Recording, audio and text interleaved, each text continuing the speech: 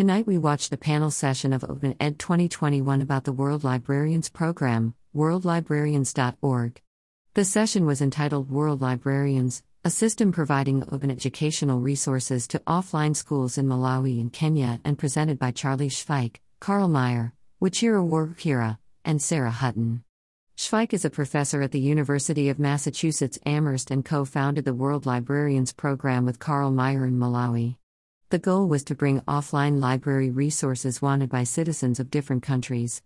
Schweik mentioned the steps of the process include setting up schools with the technology and establishing a requester, often a teacher.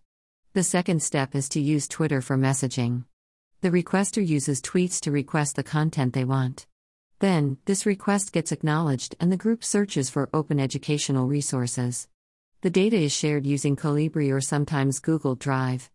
The requester downloads the data to a smartphone using digital postage paid using WorldRemit. Carl Meyer in Malawi recorded a session describing how the technology works and trainers help with the deployment.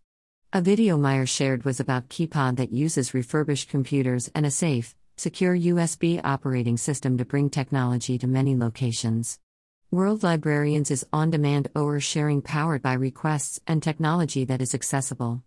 They use Twitter to exchange requests because it is low data. The Rachel, remote access community hotspot for education and learning, system is used to share data using their local offline Wi-Fi server.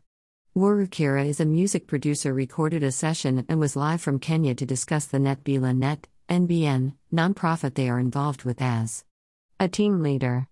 They helped launch the World Librarians program in places that are landfills and need educational content.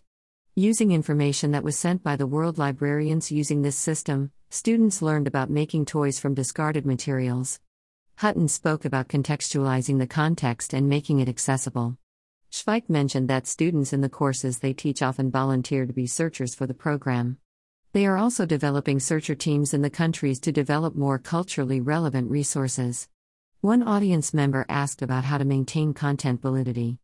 The team welcomes collaborations and mentioned that even graduate students have been involved in research projects related to this initiative. The description of the landfill site and students in those settings made me think about the possibilities of connecting and bringing in this aspect into Bit 295.